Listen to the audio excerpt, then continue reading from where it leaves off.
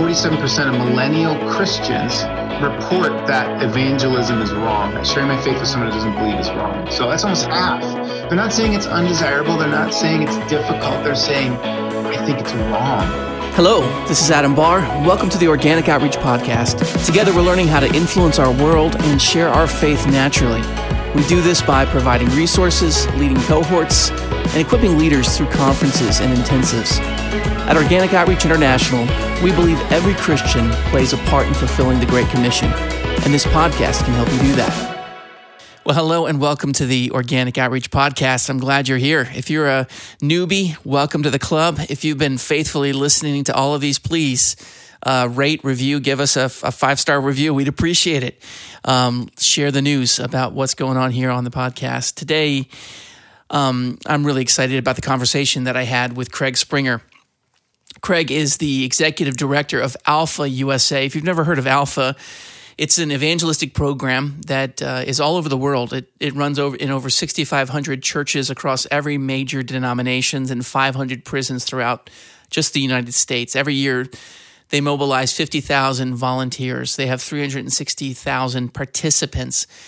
And as you're going to hear today, Alpha does an incredible job of bringing believers and non-believers together in a context of honest conversation and exploration of the gospel.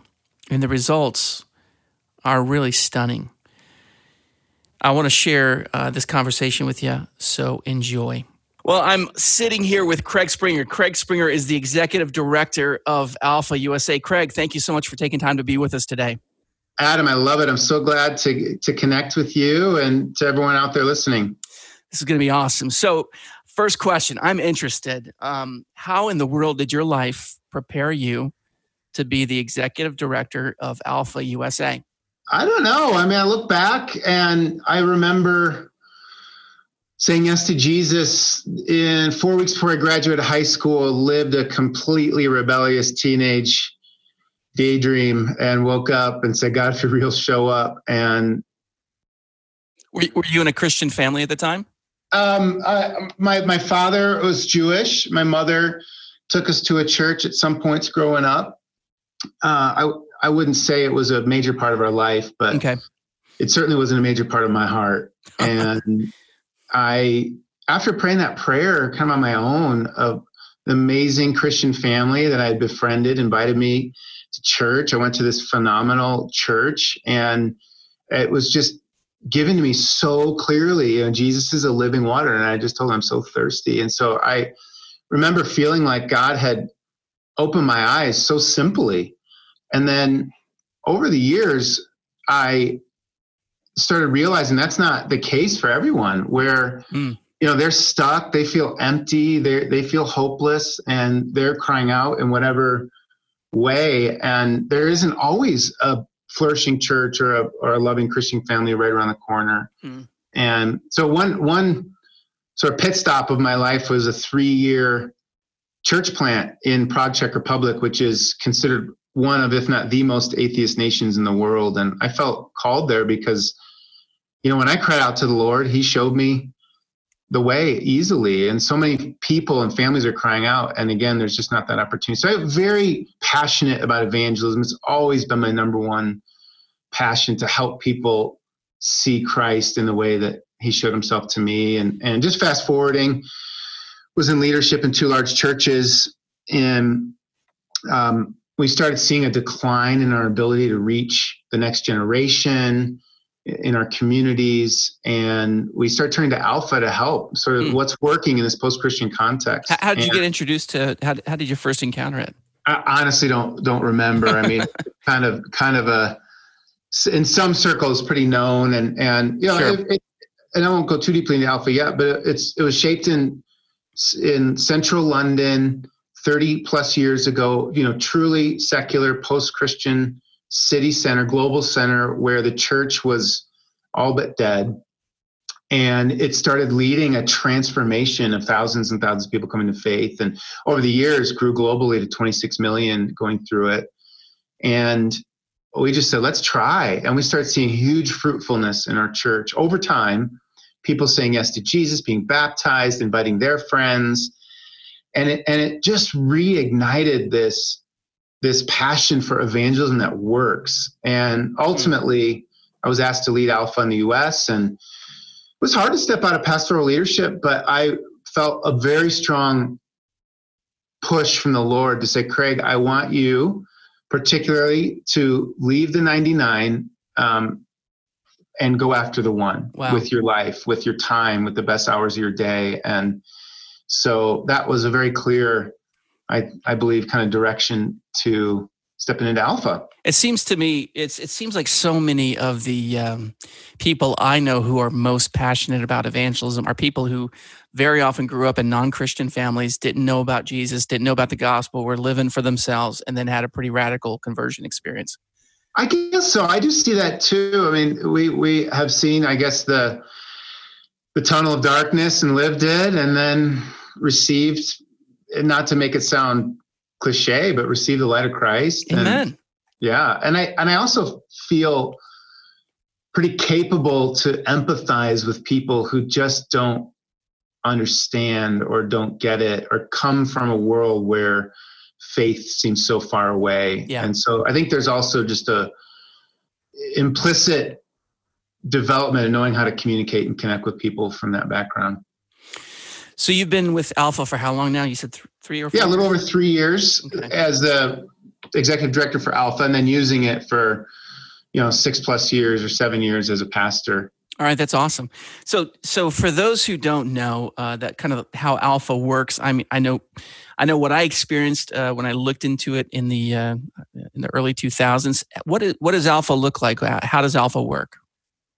Yeah, it's really a 8 to 10 week course experience, and we give it away for free to churches, and it creates an environment for people to come with doubts, questions, hostilities, frustrations about faith. Number one, they receive a great meal, so it's kind of hospitality driven. Number two, we have a series of talks. Okay. Connected Alpha. Now it's a extremely high quality global documentary. The films are all about 20, 25 minutes long.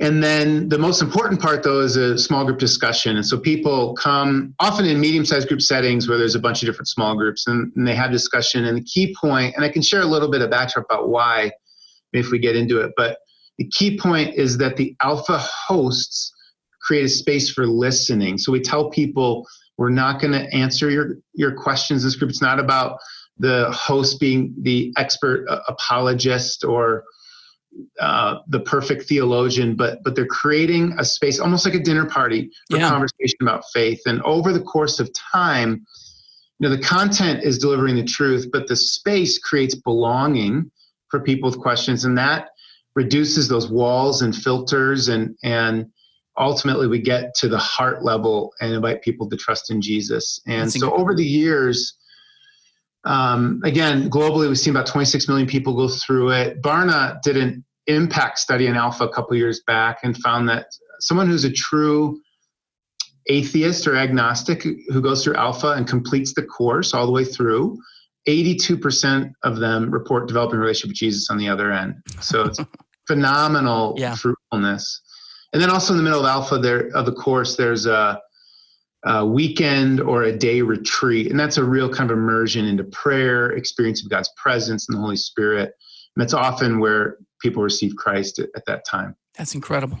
Yeah. And so churches run Alpha as a course a couple times a year. So there's always an easy front door invitation for people who maybe the invitation to a weekend service would be going too far, but they know, hey, just come, have a great dinner. We'll talk about life and faith and see what you think. And no one's going to correct you or, jam it down your throat. And if you like it, come back to the next evening. So Alpha's been going on in the U.S. how long? About 20 years. Okay, so 20 years. That's quite a track record. I was looking into what you guys have been up to lately, and it looks like you partnered with Barna and recently published a major document called Reviving Evangelism.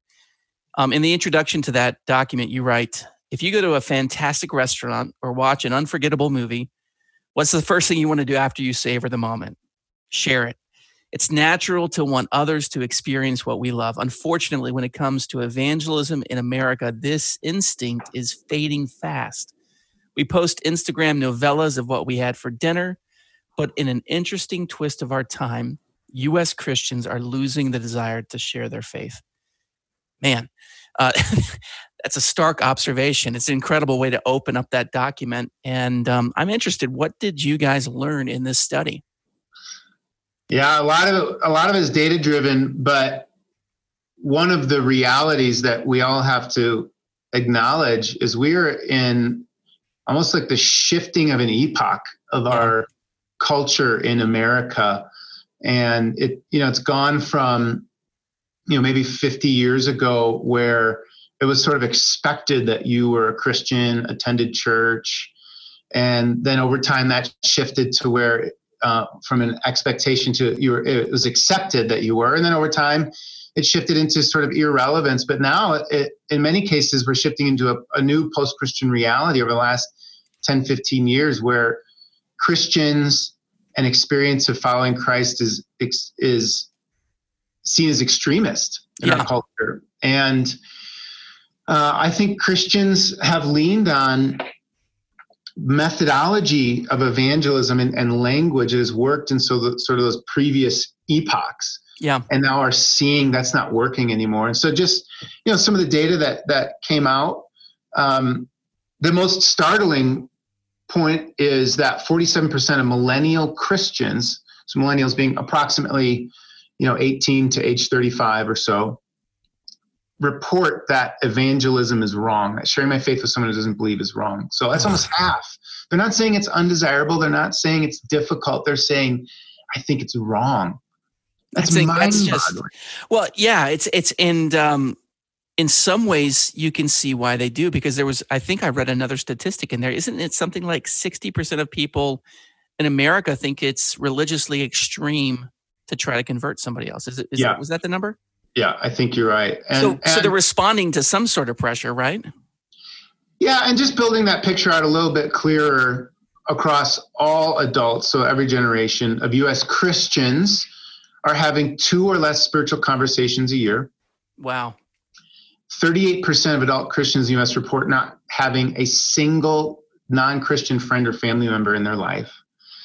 And you think this is how our faith is supposed to spread. We're commanded, go and make disciples of all nations. But we are seeing a major decline, and it is pronounced in the millennial generation. We didn't pull enough data on the Gen Z, or what's maybe called the iGen, which would be everyone under about age 18, which are quickly entering the scene. But we might want to say, well, it's the millennials, it's the millennial Christians. we blame them for everything, don't we? Yeah, right.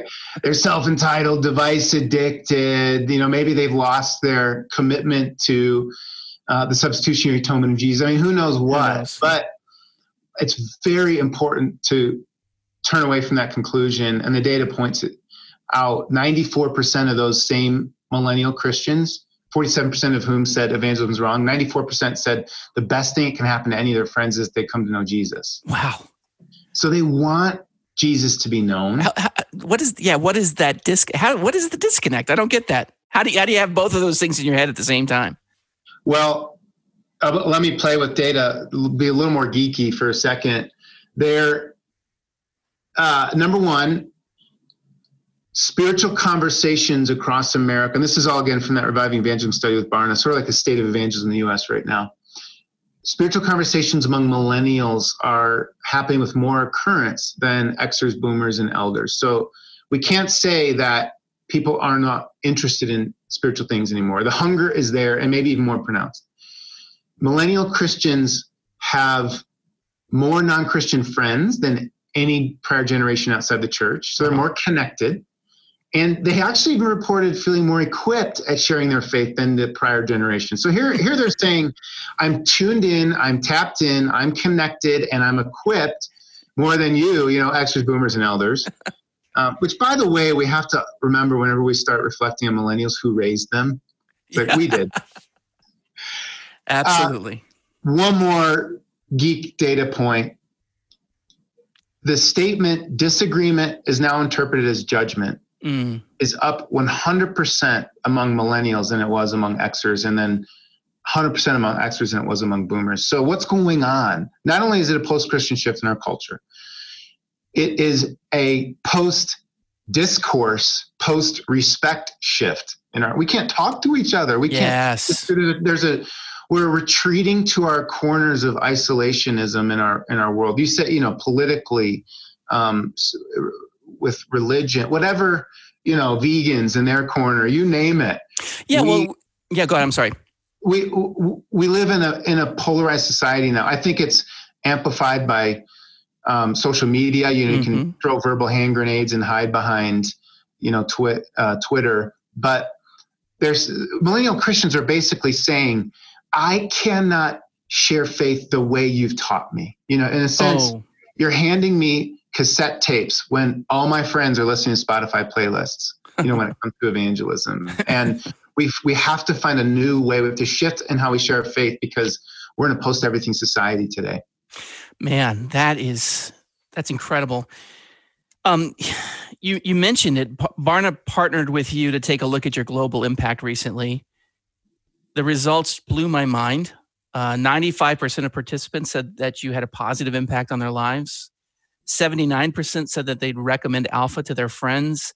82% of non-Christian participants describe themselves as followers of Jesus after taking part in an Alpha course. I mean, I don't know of any other place where you could look and say, this is our goal, this is what we want to see, this is the outcome we're aiming for, and you see that level of success.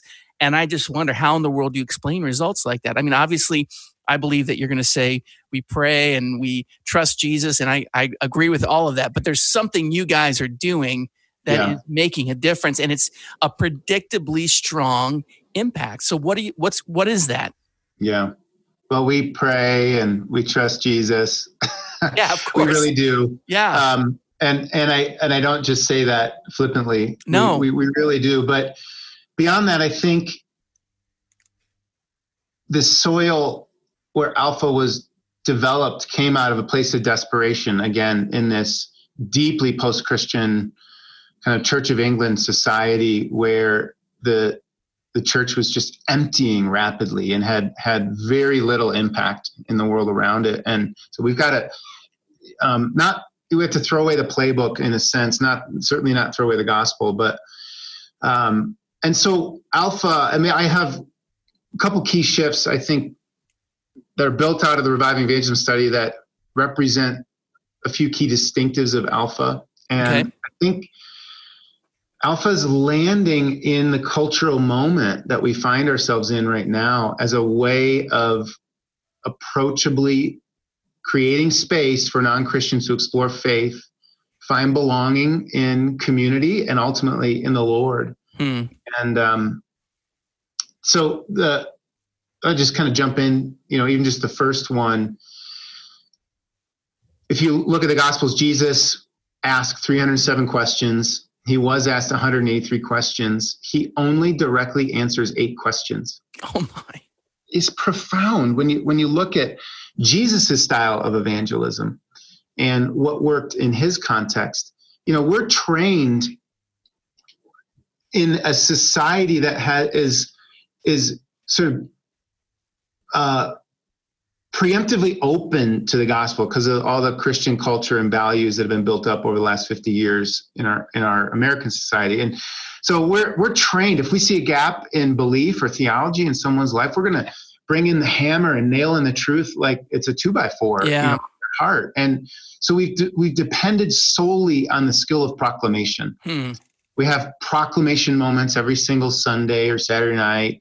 We train personal evangelists in proclamation. You see, missing detail of belief, fill it in with proclamation. Now, we have to proclaim, and hear me clearly, Romans 10:14 is true. Yeah. How will they hear about it unless we tell them? But it's been the single definitive strategy, and in some cases, all we have are the analogy of theater-style seating and speaker systems, one-dimensional proclamation. Yeah. But now all these questions and hurts and hostilities are rising up in our culture, and we've lost the easy respect of the world around us as Christians. And if we're only proclaiming, we're actually shutting down the questions in people's hearts. They close off before we can get from that first question that's just in someone's head into their hearts. And so Jesus's style is through listening. It's conversation, not just proclamation. He draws people together like Matthew's tax collector friends around a table full of sinners, Yeah. And it wasn't perfect. It was messy. And that is the number one distinctive of Alpha. We actually train all the Alpha host and helper group leaders. Your job is not to proclaim. The Alpha film, we're going to proclaim the truth. It's very clear. There's apologetics built into it. The gospel is clear. It's compelling. It's narrative. But your job as that group helper is to be a listener. Draw people out. Say, tell me more. Where does that thought come from? What do you think? And it's startling to a non-Christian, all these hostilities, who expecting to come into the church, sort of getting pounded. Yeah. And instead they're being drawn out and not being corrected. And it creates space again. Actually the author, Professor David Augsburger, says that being listened to is so close to being loved that the average person can't tell the difference. And what do we want to do? If we actually just need to listen more as Christians. Yes. If there's even disconnecting it from Alpha, which I thoroughly believe in, if there's one thing we need to remember as leaders, we have to train our people to be the very best listeners on the planet. Doing the calculations, Jesus asked about 40 times more questions than he gave answers. Wow. And so in our evangelistic efforts, have we asked 40 questions before we jump in with a proclamation? Have we created the space? Have we done the heart work in people's lives that absorbs their hostility through listening, lets them know that they're loved before they believe the way we do through listening? And so Alpha creates that context at scale and trains people, very effectively in that. Well, I think that's the key. I mean, I think a lot of what you're sharing, a lot of people would say, I can see that. I see the need for this. I've been here, if you're a leader in the kingdom, you've been hearing these sorts of, we need to have more conversations, less proclamation. Some of that stuff will be familiar to people. The question I think a lot of leaders have is, okay, but how do you do that in a local church? Mm-hmm. And it seems like Alpha provides a system for that, a helpful system for doing. What does it look like to implement Alpha in a local church? What do you do? Yeah, I think I'll answer that, but one more shift, which sure, definitely, yeah. Again, most of our evangelism strategy is kind of based around me being the senior pastor. I'm the number one evangelism strategy in the church. You get him here and I'll preach it. And we should keep doing that.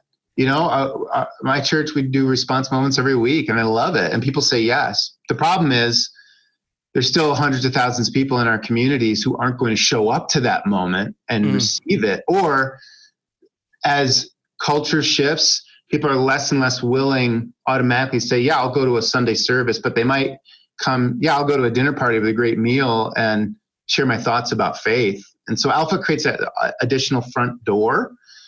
And then I've found, somewhat anecdotally, just in the churches I've led, 5% of the people in our churches have the spiritual gift of evangelism in their top 3 gifts. And Barna has done some spiritual gifts studies and found that to be true too. So the question for pastors is, how do I mobilize the other 95%? Yeah. How do I train them? And Alpha creates that scalable model of training. We'll do it together. We'll do it in groups. Instead of a me-based strategy, it's a we-based strategy. We'll get people together in groups, which again is what Jesus did. He did more ministry often around a table than in the temple itself. And you look back to that tax collector's dinner at Matthew's house, and he brought all the people on their journey together to explore faith. And so we can do that. We just haven't carved out that space for conversation and faith exploration in many of our churches. Mm-hmm. And so then the best leaders for those groups are not the 5% with the evangelism gift, because they're going to want to preach it and answer all the questions. And actually they should, and they will do that no matter what. They'll be in Starbucks all across the city doing that. But we can mobilize the other 95% because you actually don't want an expert leading an alpha group, which is why it makes it easier. You want someone who's going to say, I don't know, what do you think? And draw people out. And they're actually telling the truth. Good listeners, people who enjoy the conversation itself and want to hear from those people. Yeah, great at hospitality. And over the process of time, people are drawn to faith in Christ in that setting. And so we train churches to launch alpha ministries, alpha groups. It's really very simple. The bar is low for a leader because you don't have to have it all figured out. And then because the talks are sort of all done, you can do it in a pretty simple model. So you don't need a master teacher in every group. You don't need a master teacher to pull off a massive evangelism push. And what happens is people see that it works over time and that's easy. And instead of figuring out how I need to shift the conversation from the Super Bowl to the substitutionary atonement, over a beer on the driveway with your neighbor, you can just say, hey, I don't really know all the details of this, but Jesus has made a huge difference in my life. You want to come to this awesome dinner we're throwing, and you just get to unpack your thoughts there. And if you don't like it, you don't have to come back. And the invitations get a whole lot easier. And then the process itself works over time, and people. I love that. That's so good, man. So alpha I think it sounds like to me, alpha is one of those beautiful things that's creating, it creates an environment that's exactly what our culture needs right now and what Christians need. I mean, we are increasingly afraid to cross that line and have these conversations when the message we kind of get is, if you disagree with me or if you try to preach at me, you're intolerant, right? So we're afraid of that, but also our culture is incredibly hungry for friendship and not being in isolation. And in so many ways, to me, alpha models something lost in our culture, which is this idea that people who are different from each other can actually get along with each other. And I think that's an incredible thing. Another author, Christian Morgenstern, writes that home is not the place where you live. Home is where you're understood. And when I look at, for many years, how I led church or shared my faith, I was rewriting that, or basically communicating to those outside of faith, you need to understand me. Yeah. And in many ways, churches only create space where people can come to try and understand the church. But when we create a space in our church strategy where the primary goal is for the guest to be understood, that's when we can finally have access to their hearts. And until we are approaching those outside the faith in this modern, inflamed, polarized era, truly we want to understand you. I mean, I think about it even in how I parent. As my children are entering teenage years, that directive, I'm going to tell you how it is, I'm going to tell you what you need to think, it just shuts them down. I've had to face the reality. I've got to change my approach to draw, a little more Socratic, like draw them out. I have to seek to understand them, where they're coming from, before I'm ever going to get access to their ears or their heart. And in many ways, I feel like our evangelism training has often led to that directive, or our church strategies like level of parenting for elementary children. Yeah. But if we want to reach adults, we have to change that approach. And alpha is just one way of doing that. And I really want to be clear. I mean, I still will share the gospel directly with a waitress if God leads me to, or on an airplane, whatever it is. I'm not saying we should throw all this stuff away. It's just that we have to add to, I agree, that proclamation style, a space for listening where people can process over time. And so it's working. Yeah, that's just incredible. I wish we had another half hour to talk. I mean, if listening is loving, which is what people in our culture think, and you said earlier, then alpha is a way to create an environment where listening can happen. And I love it, man. That's incredible. Really quickly, one more key ingredient is, I think back to Romans 1:16, says the gospel is the power of God for the salvation of those who believe. And when I've looked at where I've put my energy when it comes to evangelism or evangelism leadership in a church. I would have to rewrite that verse and say, the gospel is the explanation of men for the salvation of those who believe, or the strategy of my church or whatnot. And so often we focus on the transfer of information. The statement of beliefs is what we want someone to sort of sign their name on the dotted line. It's a cerebral exchange, but it's the power of God for the salvation of those who believe. It's really a spiritual encounter. And what we found in this Barna study, non-Christians are reporting they'd be more open to faith if they had their own personal eye-opening spiritual experience themselves. And so we can't rely on logic alone. Now, of course, we want to bring logic, but we're not introducing people to information. We're introducing people into the power and the presence and the person of Jesus. And so Amen. Part of what sort of this 10-week process and a space for listening creates is a container for God to show up. And we often lead people on this prayer weekend just to say, hey, even if you don't believe this stuff or have it all figured out yet, just pray. Say, God, if you're real, show up.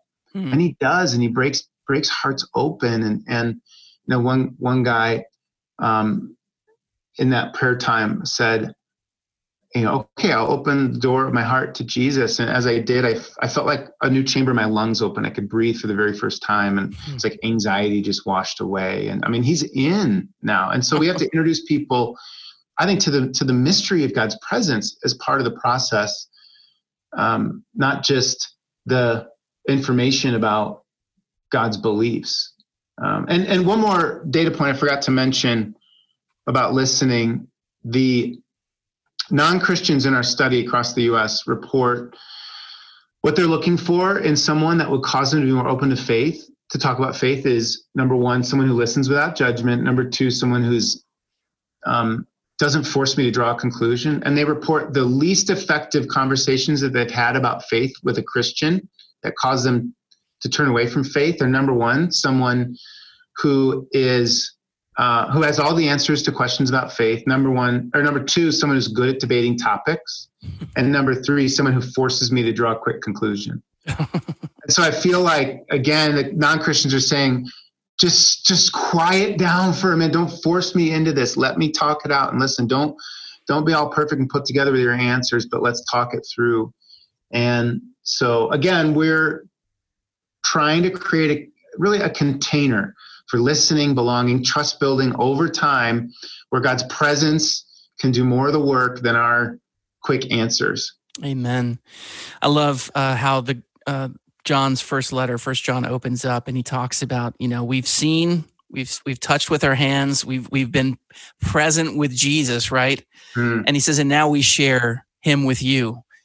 It's the fellowship that we experience with Jesus that we invite other people into. Even if they don't know him yet, even if they don't believe in him yet, they're coming into an atmosphere where Jesus is present and ready to meet with them. You said it. Well, Craig, man, like I said, I wish I could talk a lot more. We're going to have you back on because I want to talk about your book, which I've started reading and have really enjoyed. How to Follow Jesus, a practical guide for growing your faith. But we're going to have to do that another time. No worries. All right, my friend. God bless you. Thank you so much for taking time out of what I know is a busy schedule to chat. Oh, Adam, I love it. Love your podcast. Thanks for doing this work. You bet, brother. God bless. Bye. Well, I hope you had as much fun listening to that as Craig and I had holding that conversation. As I mentioned at the end of the conversation, Craig is also the author of a book called How to Follow Jesus, a practical guide for growing your faith. I really wish we could have talked more about that. After the recording stopped, Craig and I agreed we're going to get together again, and we'll talk more about that book. For now, that's it. Goodbye. God bless you guys. Have a great week. I want to also encourage you, help us get the word out by joining the Organic Outreach Media Squad. All you have to do is send an email to info@organicoutreach.org and let us know that you want to join the team. If you do, we'll send you one of our newly minted Organic Outreach Media Squad mugs. Just imagine how jealous your friends are going to be when they see you sipping your favorite beverage in one of these babies. I think you want to do it. Well, for now, this is Adam Barr reminding you, make time to share God's life today.